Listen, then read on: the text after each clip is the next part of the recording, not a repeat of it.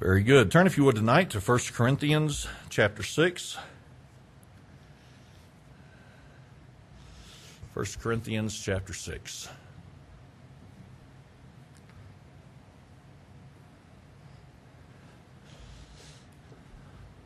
I appreciate you being here tonight. It's a blessing to me, and I hope that our time is not wasted tonight. I trust that it will not be, and I've enjoyed the singing. I hope you have also.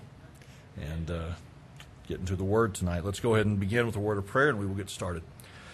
Father, it is good tonight to be reminded of your grace. It's good to be reminded of your faithfulness. And Lord, we're thankful for your promises that we can cling to in those times of need, whatever the need may be. We're thankful, Lord, for your overall goodness to us. I do pray that tonight you would help me to say what you've laid upon my heart. I pray that we would take it as a church family and that we would apply it in the areas that it would be necessary, in the areas that it would be helpful. And God, that you'd help it to be used tonight to strengthen us in our walk with you. I pray these things now in Jesus' name. Amen.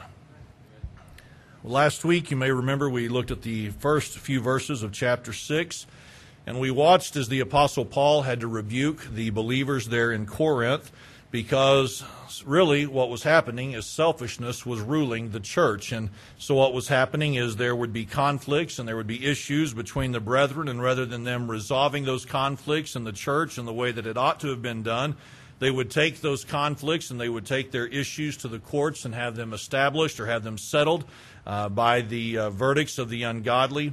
And what Paul said to them was this, that first of all, they should be embarrassed of their actions, and he was trying to shame them. He was trying to embarrass them. But what he also said was this, is that they ought to come to a point in their spiritual maturity where they are willing to be cheated, where they are willing to be taken advantage of, and to be wronged. And that can be a difficult position to come to in your spiritual maturity, can it not? Because our flesh wants to fight for our rights, and so you can only imagine how difficult it would have been for the believers there in Corinth to hear that. But for the sake of their testimony, they needed to be reminded, hey, listen, you do not have to win every argument. You do not have to win every dispute or every issue. And so I tried to remind us last week that though we do not live in a culture where you and I are constantly engaged in legal battles, we can be constantly engaged in conflict with different people because of our selfishness. It is by nature our tendency to want to win every argument that we enter into. We don't want somebody to wrong us. We don't want somebody to cheat us. We don't want someone to get the better hand or to take advantage of us. And so by nature, we just tend to defend ourselves, and we want to win at all costs.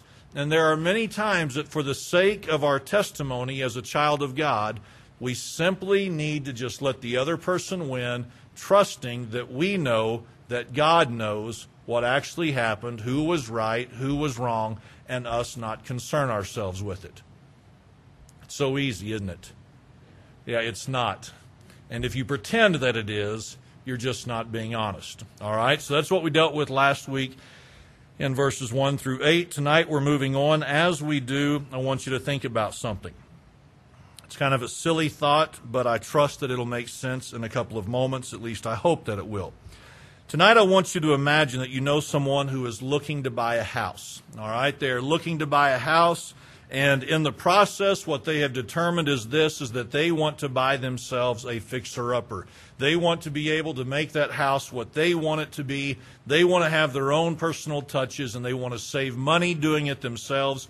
And so they are going to buy themselves a fixer-upper. After all, they watch it on TV all the time, and how hard can it be? All right? So they finally find themselves a house, and it's a fixer-upper for sure. And after they've closed on the house, here's what they say to you. Hey, come by and look at this house we've got. We can't wait to get started on it. We're so excited. So you agree to meet them one day over at the house, and as you pull up to the front drive, you can tell immediately, this is a fixer-upper. The yard is a mess. The trees are overgrown. The shrubs have taken over the front of the house. What part of the house you can see, you can tell it needs to be repainted. There are shutters falling off the front of the house. Whatever it looks like, you can just tell this is a mess. And you think to yourself immediately, I hope it gets better when you get inside. But once you step inside the front door, you can tell it's not gotten any better.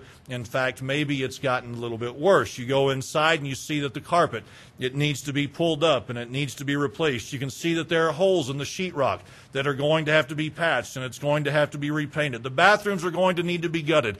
And just on and on and on the list goes. And so you walk around, you look at it with the new owners and you say, yep, it's a fixer-upper. Good luck. Good luck. Have you ever been in a situation similar to that? I mean, maybe you can identify with that a little bit, okay? So that's happened, and just because we're using our imagination tonight, suppose that several months later, some time has passed, and you've not been over to the house, and so the person who bought the house several months ago, they come to you and they say, hey, I want you to come by the house, and I want you to check the progress. So you say, okay. Yeah, what day do you want to come by? So you schedule another date for you to go by. Now, I want to ask you something. If it's been several months and they have said to you, I want you to come by and see the progress that's been made, let's be honest, every one of us are going to naturally assume that there will be visible changes to the property. That is what you would expect. That is logical, that makes sense, that is rational. You just assume that certain things are going to be done. And so suppose you go to the house at the appointed time, and as you pull up to the front drive like you did several months ago, immediately in your mind you're thinking to yourself, they must have spent all their time inside. Because the shrubs have still overtaken the house, the trees are still growing uncontrollably, the paint still has not been redone on the outside, the shutters are still falling off the front.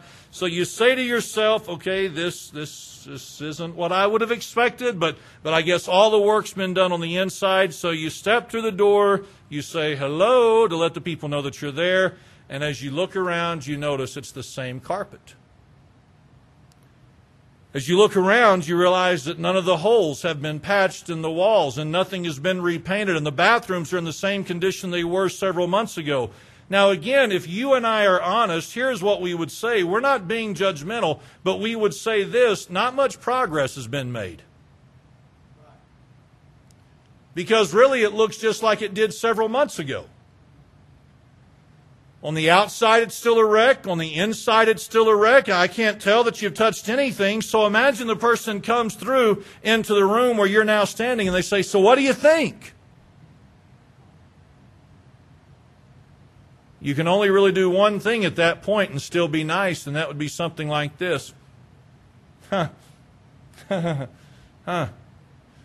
And just not really say much. Now, there's a principle in this that I want us to think about and that I want us to admit to, and that is this, is if we've been told that something has been remodeled, we expect it to look different than when it began. If someone says this is a different product than it began as, we expect there to be some kind of a difference. We don't expect it to be identical and just the same and unchanged. We don't look at that and say, well, yeah, that's what I expected in this remodel project. No, we would say without hesitation, I don't know what you call it, but that has not been remodeled. Now, with that principle in mind, I want us to look toward the middle of verse number 11. Toward the middle of verse number 11, here's what the Apostle Paul said to the believers of Corinth. He said, but ye are washed, but ye are sanctified, but ye are justified in the name of the Lord Jesus and by the Spirit of our God. Now we're going to go back to verses 9 and 10 in just a couple of moments, but he said in verse number 11 of the Corinthian believers that ye are washed, ye are sanctified, but ye are justified in the name of our Lord Jesus and by the Spirit of our God. Let me ask you something this morning or this evening. Don't answer it out loud. But whenever he said that they have been washed, sanctified, and justified in the name of the Lord Jesus and by the Spirit of our God, what does it mean whenever he says that it's been done in the name of the Lord Jesus? Well, here's what it means, and I'm sure that you know this, but it means that this has been done by the name of Jesus or through the name of Jesus.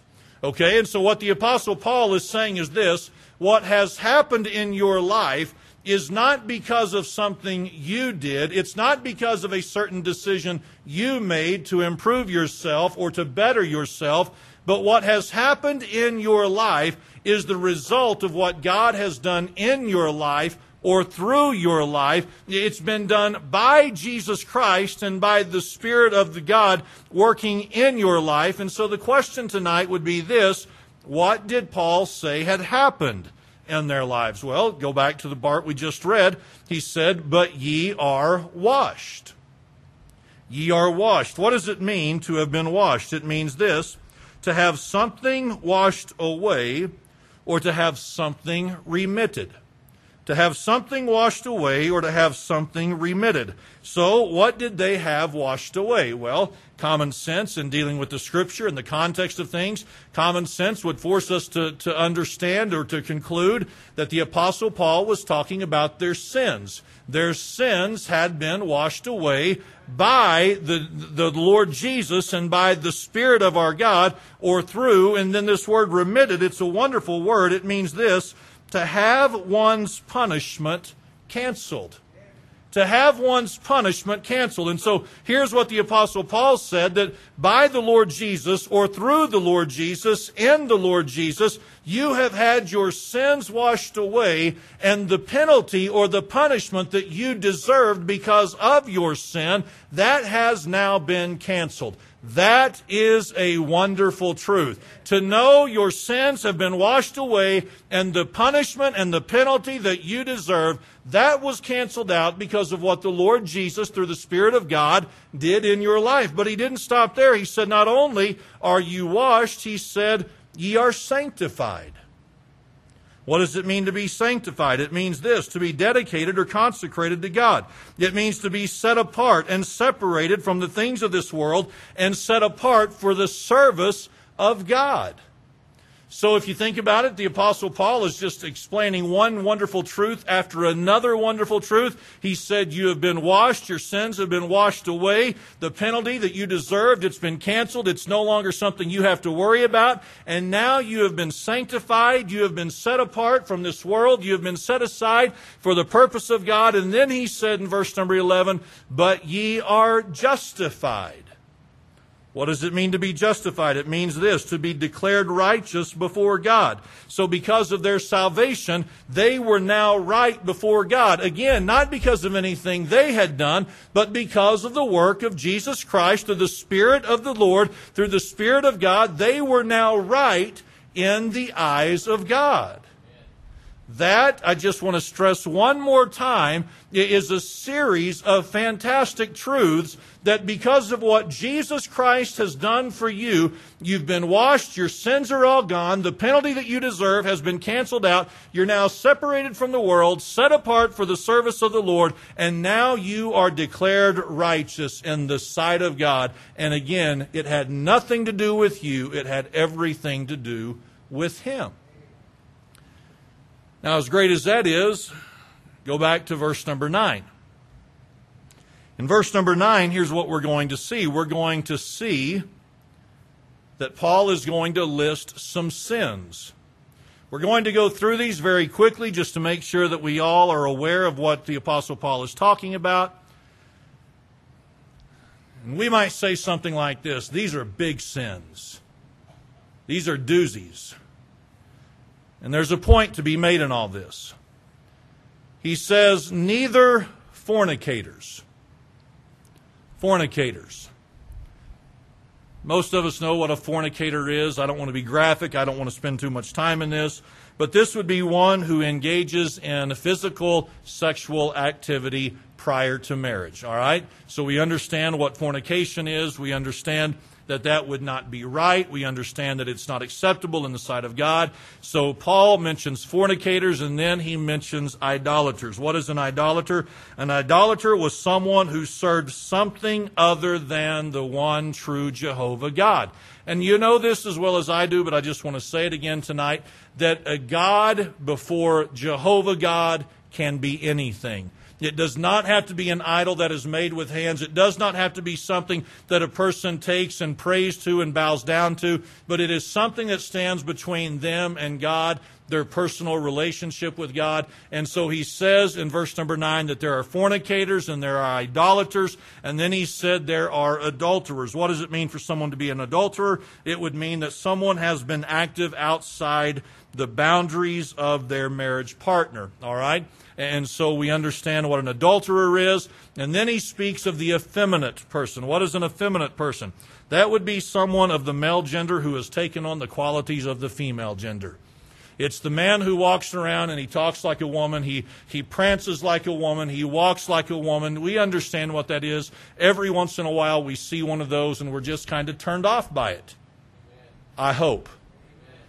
Okay. Some of you aren't looking so confident, but I trust that that's just because you got lost in thought. But I'm just saying, like the other night, Susie and I went out to eat. Unfortunately, our waiter was effeminate, and my heart went out to him because I thought this just isn't right, okay? So we understand what it means to be effeminate.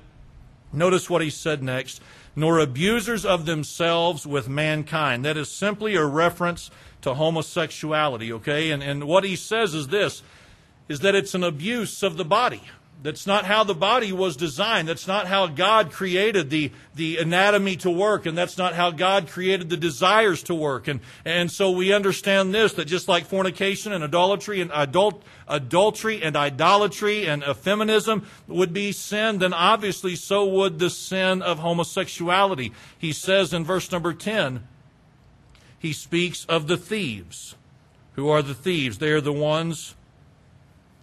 I apologize, I got sidetracked. They are the ones who steal, obviously, from others for their own gain. Who are the covetous? The covetous are the ones who are never content with what they have. They always want what someone else has.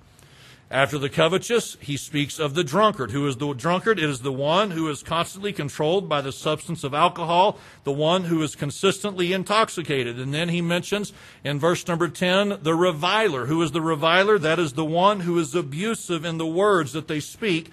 And then finally, in verse number 10, he speaks of the extortioner, and that would be the one who takes advantage of other people for their own gain. It would be very similar to that of the thief, okay? So we understand the rundown of the sins, don't we, that I've gone through very quickly, the ones that Paul mentions: the fornicator, idolater, adulterer, effeminate, abusers of themselves with mankind, the thief, the covetous, the drunkard, the reviler, and the extortioner. And he says, shall inherit the kingdom of God. We'll deal with that in context in just a minute. But notice what he said in verse number 11. He said, and such were some of you.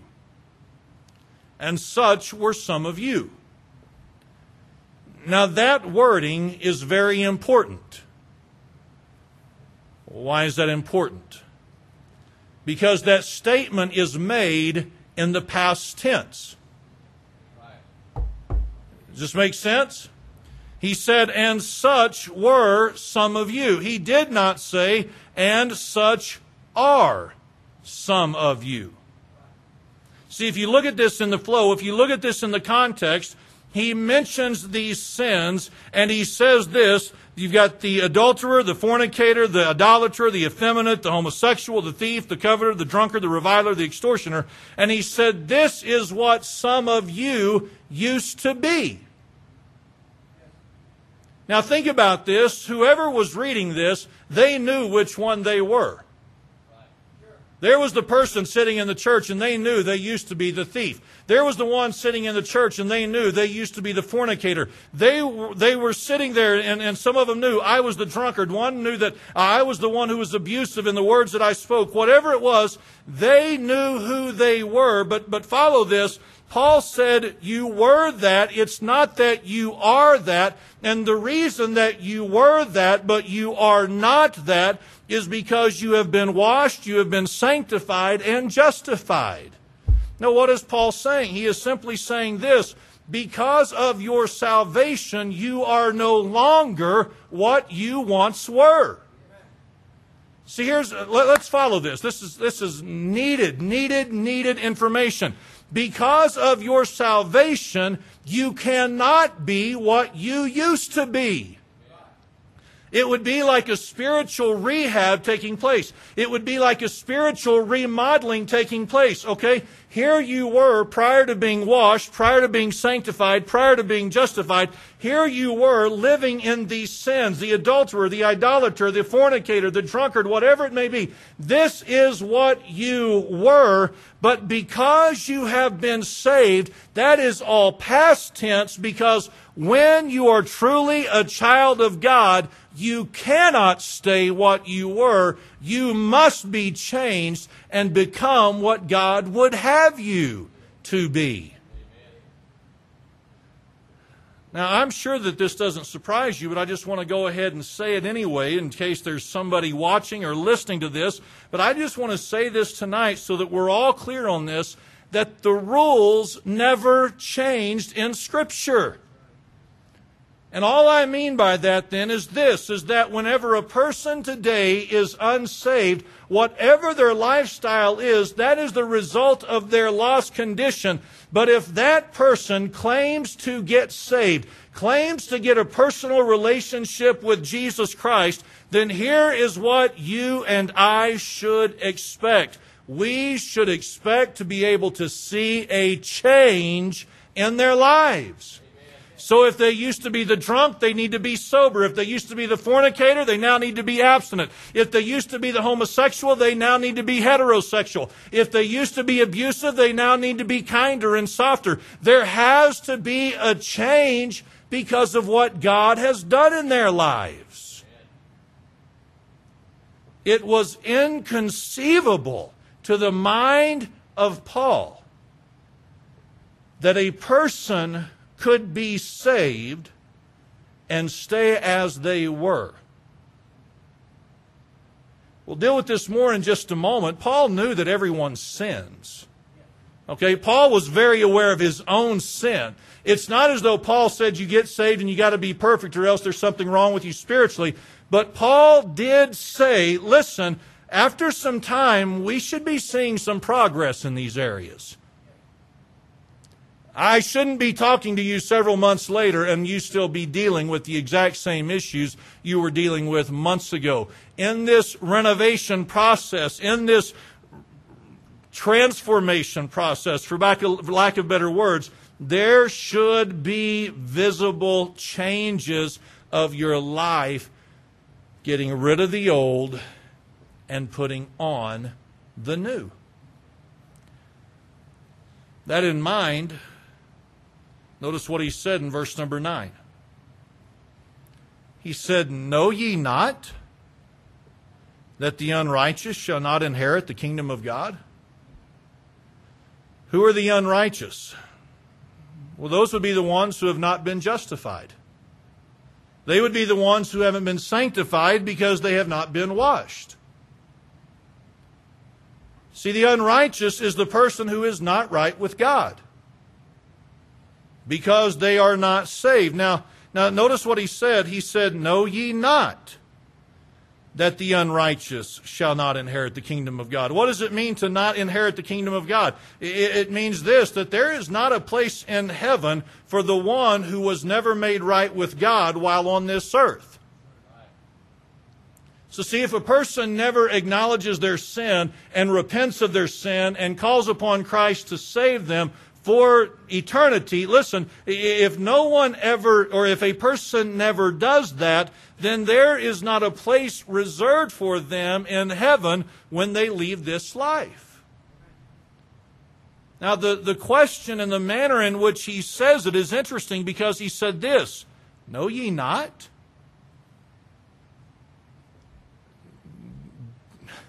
Do you not understand this? Do you not yet perceive this? Paul asked. Okay, Corinthian believers, has this not registered with you yet? That those who are unrighteous Those who have never been washed, sanctified, and justified, do you not get it that there's not a place for them in heaven? If the fornicator never repents, there's not a place for them in heaven. If the idolater never repents, there's not a place for them in heaven. If the adulterer, the effeminate, and just go right on down the line, if they don't repent, do you not know? Know ye not that they will not inherit the kingdom of God? What he says after that really is just as provocative and maybe even convicting, because he said this: be not deceived. Be not deceived. What does it mean to be deceived? It means this: to be led astray. It's the idea of being taken away from that which is truth and that which is right to that which would be false and that which would be wrong. Corinthians, come on. Do you not understand this? Don't let yourselves be deceived. The fornicator, the idolater, the adulterer, the effeminate, the abuser of mankind, the drunkard, the reviler, the extortioner, the one who engages in these sins. Listen, if they don't repent, they will not enter into the kingdom of God. What do those opening statements in this portion of Scripture show and reveal and indicate? It reveals and indicates this, that apparently there were some in the church of Corinth who were beginning to buy into this notion that maybe you could be saved, but the life didn't have to show any fruit of change. They're a fornicator, and they claim to be saved, and yet they continue to live a lifestyle of fornication. Well, I don't know. I mean, I don't want to be judgmental. Paul says, don't be deceived. That's what you were, but that's not what you are, because you've been washed and sanctified and justified. They're looking at someone who still has idolatry in their life. They're looking at someone who is still an adulterer, someone who is still a thief, someone who is still covetous, whatever it may be. And they're saying to themselves, well, I don't know. And the Apostle Paul would say, come on now, don't be deceived. This indecisive attitude, this lack of conviction and this lack of certainty as to whether or not you can be saved and not have a changed life, Paul says, come on. Remember what you were and what you are now. All of that happened because of what Jesus Christ, through the Spirit of God, did in your life. And I think Paul is trying to communicate to them, listen, that if this person truly had the Spirit of God in their life, then the same remodeling process in their life would have taken place that took place in your life.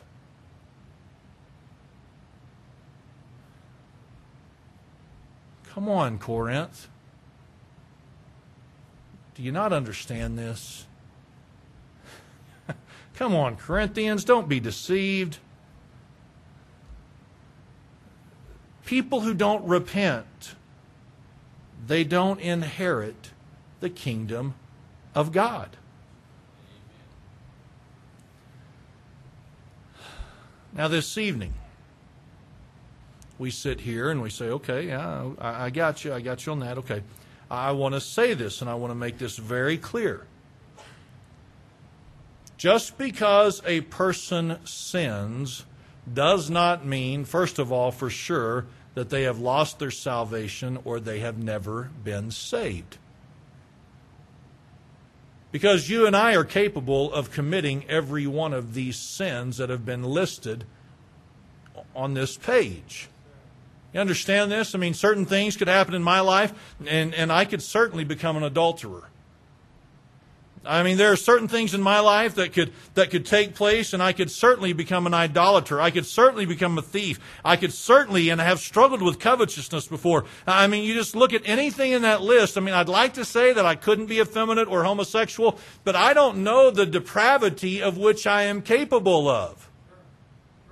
Okay, so I mean, I don't want to sit there and say, well, I would never struggle with that, because then I am open game for that very thing that I would say I would never struggle with.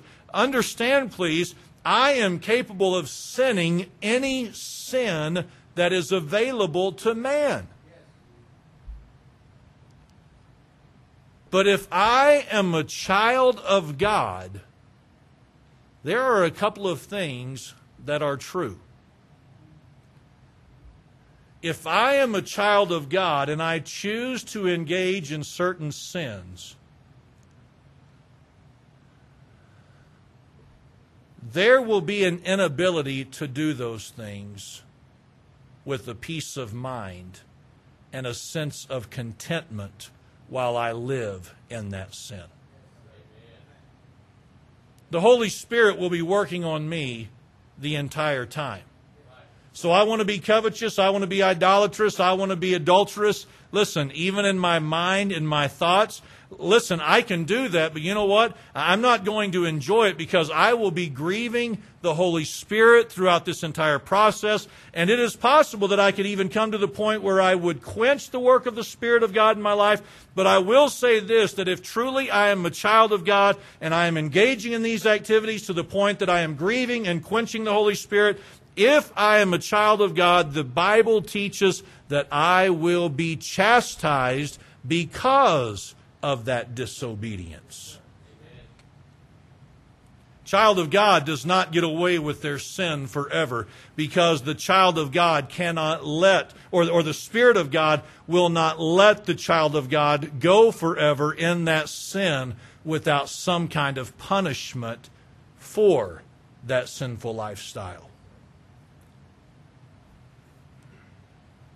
If anyone else choose to sin, it doesn't matter if we call it big sins or little sins or something in between, the Holy Spirit is going to work, and the Holy Spirit is going to convict, and the Holy Spirit is going to do everything that He can to get me back in fellowship. And whenever I am finally willing to humble myself, that is when the fellowship is restored and I'm back to where I'm supposed to be.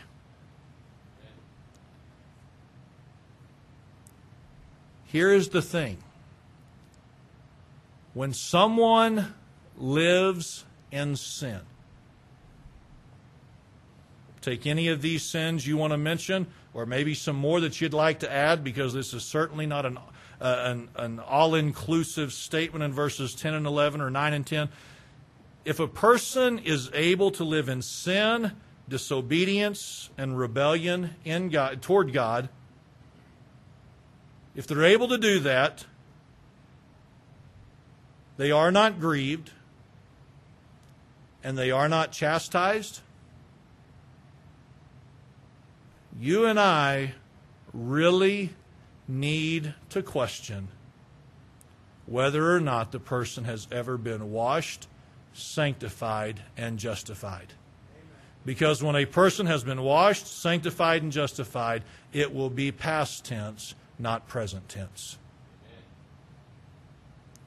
And I'm telling you, and I know that I've said this so many times before that to a degree I could sound like a broken record, but I am telling you, we are living in a culture where the church is sounding more and more like Corinth, where we're just kind of undecided in the matter.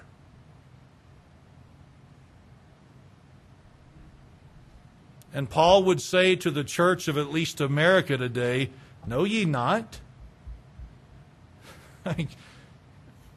Come on, Grace Baptist in Pampa, don't you understand? See, here's what the Church of America, for so many, here's what we do. We say the same thing that Corinth seems to have been struggling with. Well, you know, I know that they prayed a prayer a few years ago. Okay, but where's the remodeling process? I mean, we would naturally expect it of a home. Why wouldn't we naturally expect it of the one who prayed the prayer?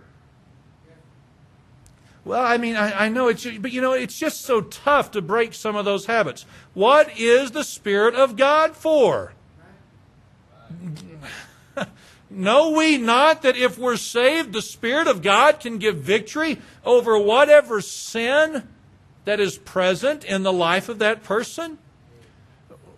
Listen, we're not helping ourselves as Christians if we're kind of undecided and waffling in the matter. There needs to be a sense of conviction in every one of us that, friends, if there is not a changed life, we need to question whether or not they ever truly called upon Christ to save them, and we need to question whether or not the Spirit of God ever indwelt them. But we wrestle with it. And then so many, just to be frank, have been deceived. They've been led astray. Again, I know I've mentioned this on many occasions to the point of sounding repetitive, but I mean, the number of times I have visited with families at points of death, and they're saying to me, now, I know Mama didn't, or I know Daddy didn't, I know they didn't, whoever the loved one is. And they go through all these lists of things that this person never did, but they want me to be assured that that person was a child of God. Friends, the outside was a mess. The inside was a mess. Nothing ever changed throughout their entire life. They died in their sin. They died in rebellion. They died in disobedience. And yet I'm supposed to believe that they're in the presence of God right now?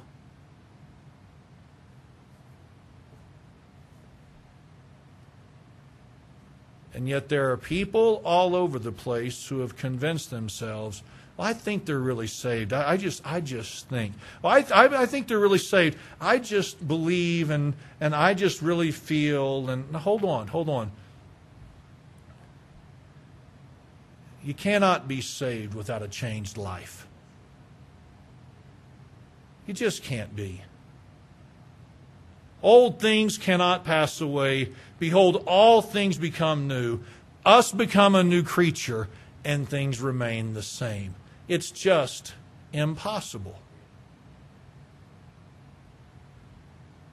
We should no more allow for that than we would allow for our friends to buy a fixer-upper, not change anything, and call it remodeled.